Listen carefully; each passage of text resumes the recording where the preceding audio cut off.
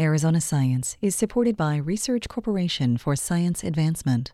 For AZPM, I'm Tim Swindle, Director of the University of Arizona Space Institute, and this is Arizona Science. Joining me today is Kathleen Walker, who is an Extension faculty member in the Department of Entomology at the University of Arizona and is leading the Great Arizona Tick Check. Welcome, Kathleen. Hi, it's nice to be here.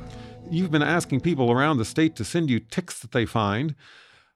Are people sending you ticks? They are. We just officially opened the Tick Check last month, and it's been a really impressive and slightly disturbing response that the ticks are already so active. But yeah, I've gotten over 20 samples submitted from around the state, and also some people from out of state are sending samples. It's the Great Arizona Tick Check. Just want to remind people that it's for Arizona only. Arizona has everything from high elevation sky islands to the deserts with sand dunes. Where are ticks mostly found? Well, that's part of what we're trying to figure out right now. The main thing that we know is that the brown dog tick is found probably throughout the state, usually where there are dogs. What we're finding, though, is that there are other ticks in different parts of the state, and we usually don't know that they're there until somebody gets some weird fever. And we would like to figure out where the ticks are before people get weird fevers. That's the goal of the Great Arizona Tick Check. And why are you doing this project?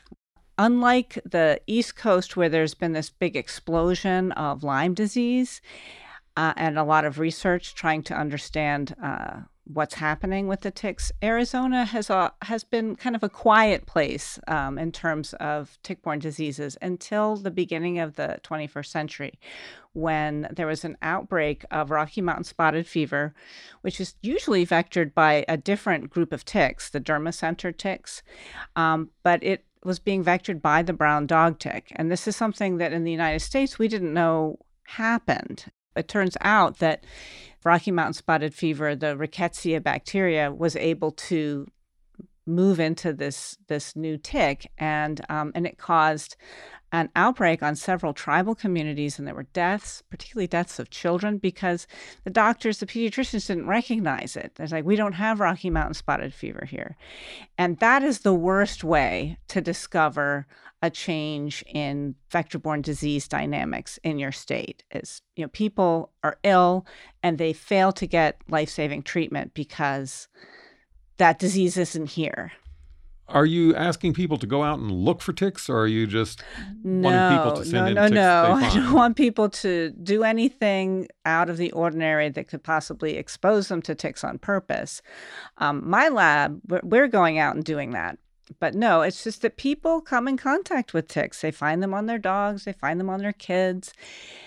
And this is a 4-year project. So my hope is that if lots of people in the state are aware of this, if they have the misfortune to encounter a tick, there will be a little silver lining, because they'll know that they can contribute not just to their own well-being, but also make a contribution to everyone in the state by adding it to our collection. We've been talking about the diseases that ticks carry, but are they really just getting a bad rap? I think it's really hard to have warm thoughts towards a blood-sucking parasite. But they are actually very amazing creatures. They are incredibly resilient. The hard ticks only feed 3 times in their entire life, and then they go for months, sometimes even a year, in between feeding. They drink the air. They can drink water, some of them, but most of their hydration comes from pulling water vapor out of the air. So they're amazing survivors. You may not like them, but you have to be impressed. They are some of the toughest creatures I've ever seen. And I could make the argument that although we don't like parasites, don't you prefer them to predators? I'd much rather give a tiny bit of blood to this little creature than, be eaten alive by a giant one. So it's the economy form of predation.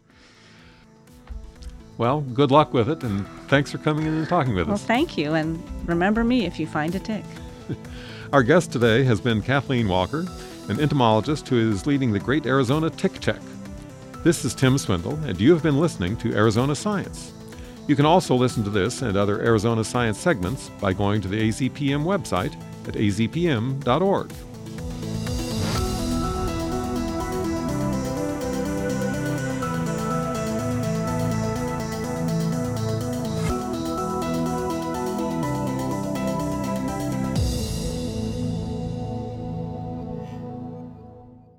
Thank you to Research Corporation for Science Advancement for their support of Arizona Science.